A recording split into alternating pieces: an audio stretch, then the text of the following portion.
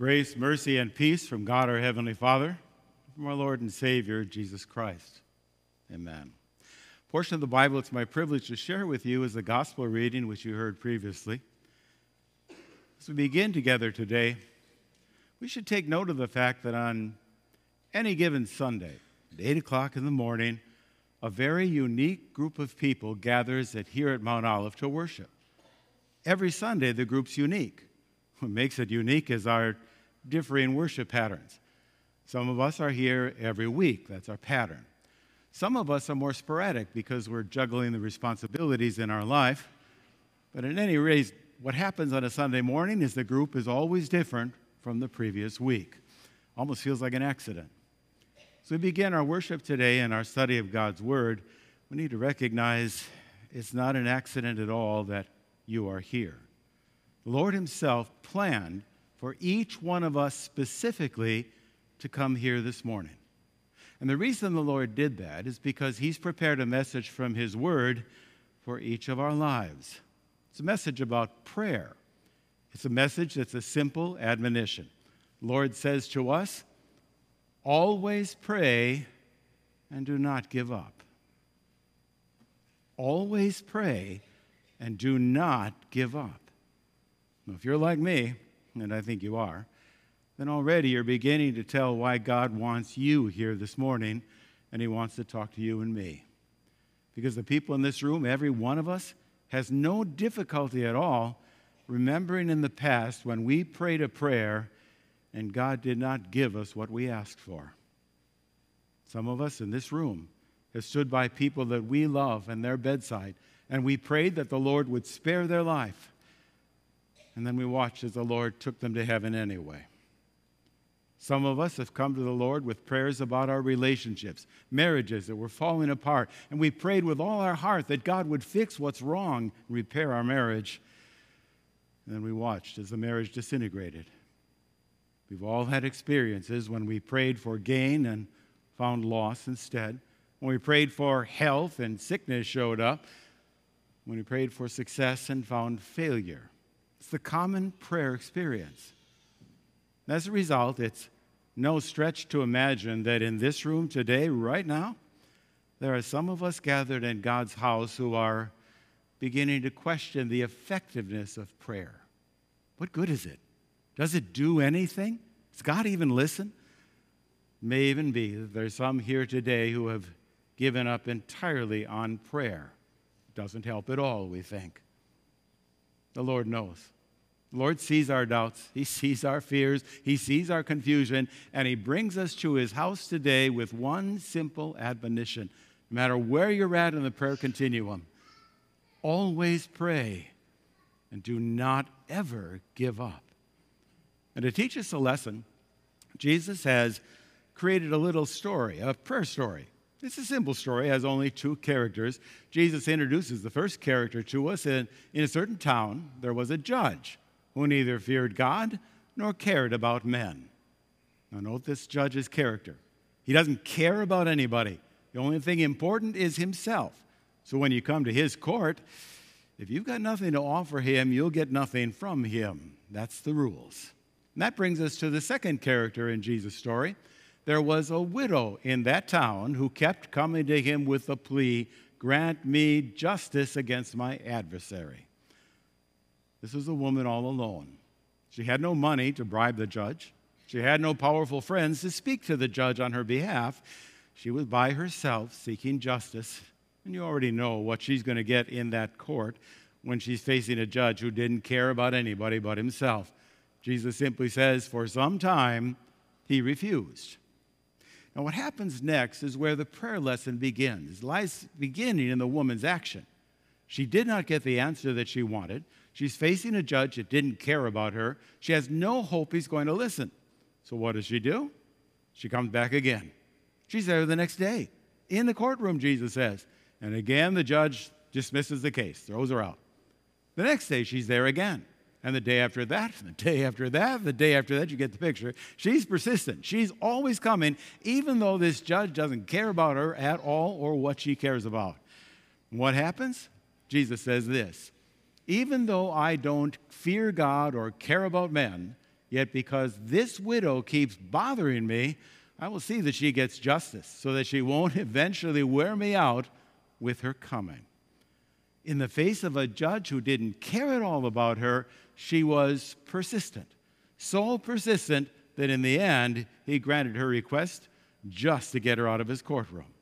Now, from that simple story, Jesus draws his prayer lesson. The Lord said, "Listen to what the unjust judge says. And will not God bring about justice for his chosen ones who cry out to him day and night? Will he keep putting them off? I tell you, he will see that they get justice, and quickly." The lesson? Always pray. Never give up, just like the widow. What did you bring to God's house today? What kind of cares live in your heart? What things frighten you and keep you awake at night? What are you worried about every day? Always pray and never give up. Why? Because we're not praying to some uncaring judge. We're praying to our kind, loving, Heavenly Father. This is a God who cares about us. We know that entering the church. We know it because the Bible tells us if God did not spare his own Son, but gave him up for us all, how will he not also, along with him, graciously give us all things? Unlike that judge in Jesus' prayer story, we have a God who cares about us. And anytime we're tempted to doubt that, all we need to do is look at the front of the church and the cross that stands there to remind us. Ours is a God who loves us so much, he gave everything he had for us. A God like that isn't going to let us down now. A God like that isn't going to turn his back on you right now. This is a God who loves you. This is a God who's on your side. So Peter tells us, cast all our cares on him because he cares for us. But as soon as we hear that about our God, a question arises in our mind. Call it the first prayer stumbling block. You see, there's not a person in this room who would dispute the fact that God cares about us. The cross is living proof. No one can deny that. We have a God who gave everything for us. Of course he cares about us. But that's not the question. The question in our mind is this: does God care about what we want? We know God cares about us, but how does he feel about the things we bring to his throne? Does he care about those things like we care about those things? And that question troubles our minds and sometimes gets in the way of our prayers. Part of the problem rises from some of the things the Bible says, like our epistle reading today. 1 John. This is the confidence we have in approaching God, that if we ask anything according to his will, he hears us. And if we know that he hears us, whatever we ask, we know that we have what we asked of him.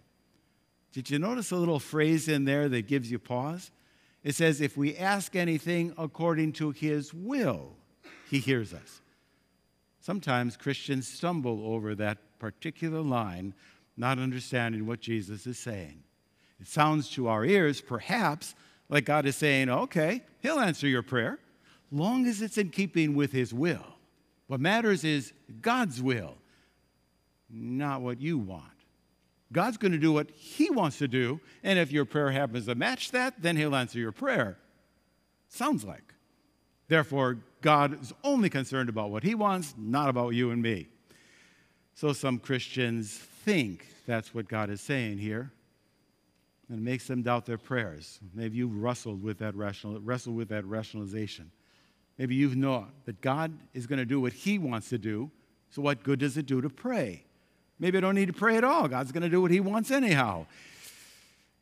Those thoughts can destroy a prayer life, and they're not correct.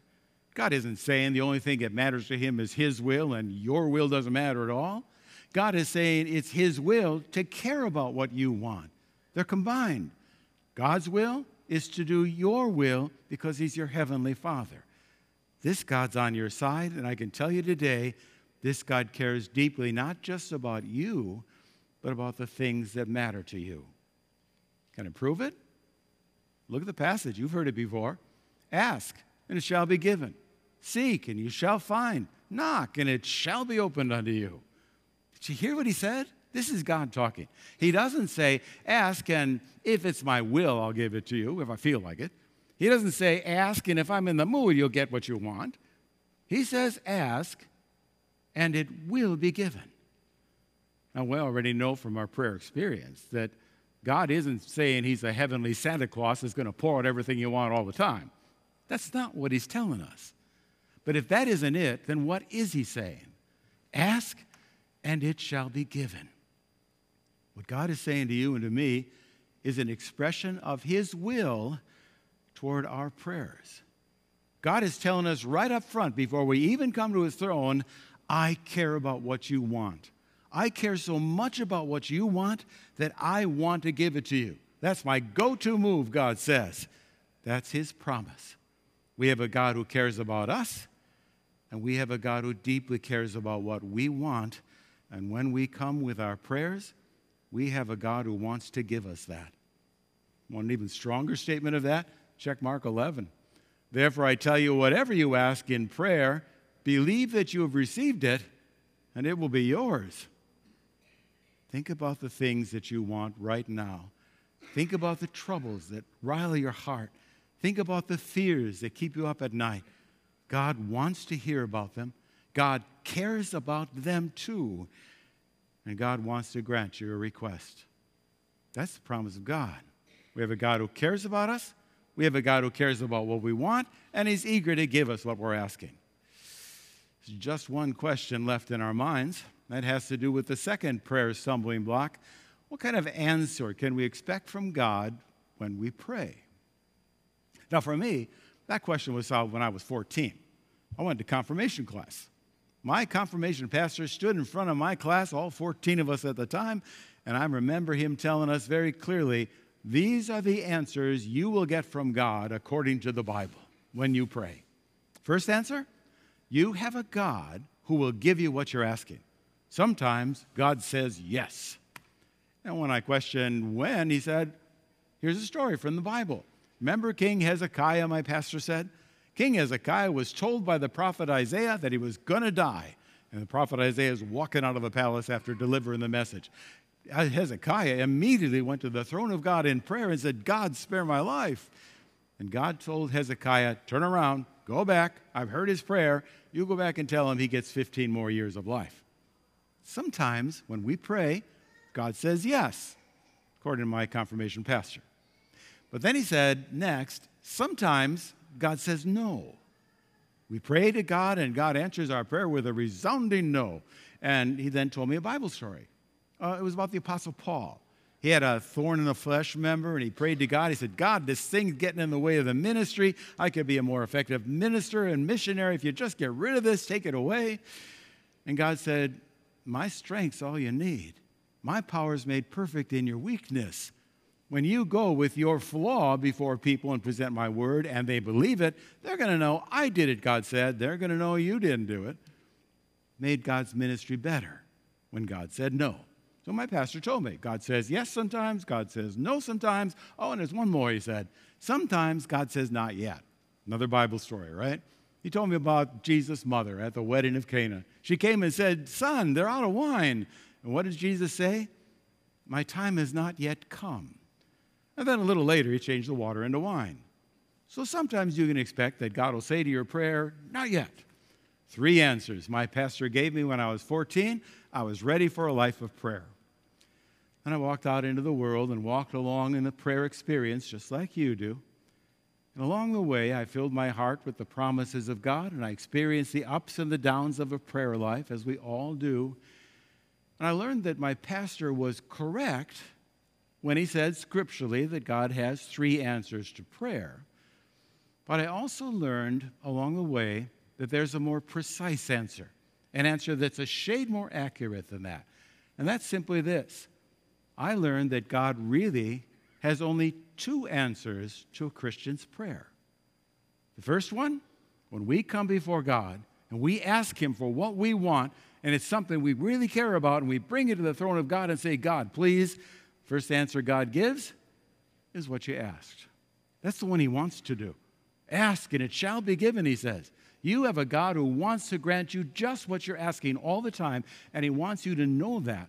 So when you come with confidence. I'm praying to God, and I know He's going to give me what I'm asking because it's best. In fact, there's only one circumstance under which God will not grant you what you're asking. Only one. What is that? When God has prepared something better. You see, God's smarter than you and me. He sees more than we see. He sees the present, and He sees the future, and He knows what's best. And while every time I come to God, I'm sure I'm asking for the thing that's best for me, sometimes God knows better. Sometimes God on His throne in heaven says, I have something better prepared to answer that prayer, and He gives me that instead. And so when I come and pray to God for something I want or need, I believe God will give it to me. And if He doesn't, He'll give me something even better. There are lots of Bible stories that show this in action. You heard about the Apostle Paul, of course, with his thorn in the flesh. Well, here's another one. Remember the snake prayer that the Israelites prayed? They were in the desert. They grumbled against God. God sent snakes as a punishment for them, and they repented. They came to God in prayer. The snakes were biting them and filling the camp. And remember what they prayed? They told God, God, we have too many snakes here. Can you take them away? Now, I would have prayed that too. I don't like snakes. If I have a lot of snakes all around me, that would be my prayer. God, it's time you remove them. They're a problem for my life. That's the best answer, so the Israelites thought, and I agree with them. But God didn't give them what they wanted. They said, God, we have too many snakes. Do you remember God's answer? It was this. Israel was one snake short. They don't have too many snakes. They don't have enough. They're still missing one. So God told Moses, you make a new snake. Make it out of bronze. Put it on a pole, put it in the middle of the camp. And when the snakes bite the people, like they've been doing, they're continuing to bite, you have the people look to that bronze serpent and believe I'm going to heal them and spare their life. In other words, exercise your faith when that snake is biting. A better answer. The Israelites were going to need a strong faith in this God, an absolute trust that this God would help them. They were entering the promised land, facing enemies stronger than them. God had a better answer for them in their time of need. They needed more snakes, one more, so they could exercise their faith and be prepared for what lays ahead. So God has done with you and me. Told you we have examples of prayers that were unanswered. The better answer is those are prayers where God gave a better answer than the one we asked. But that for us creates a problem. You see, we're not always going to understand how this is a better answer. Sometimes it will seem to us that it's not possible, that God made a mistake, that this isn't right. We asked for less pain and more pain came. How can that be okay? And we struggle with that answer, and it challenges our prayer life. Now, God didn't bring you here today so some smart preacher could tell you, here's why He did whatever He did in your life. I don't know. I don't know any better than you know. But I do know this. There is going to come a day for me and a day for you when we're going to stand in front of the throne of God. And when we do, I urge you to do what I'm going to do. Bring your list. I got a list. Whole questions. God, how is this a better answer? I'm going to bring it up. And God's going to answer me. He's going to show me His wisdom and show me the whole picture. And in the moment, I'll tear up my list like you will. And together we'll bow our hearts and thank God for the answers that He gave. The best answers possible to every prayer we prayed. Either God gives us what we want, or God gives us something better.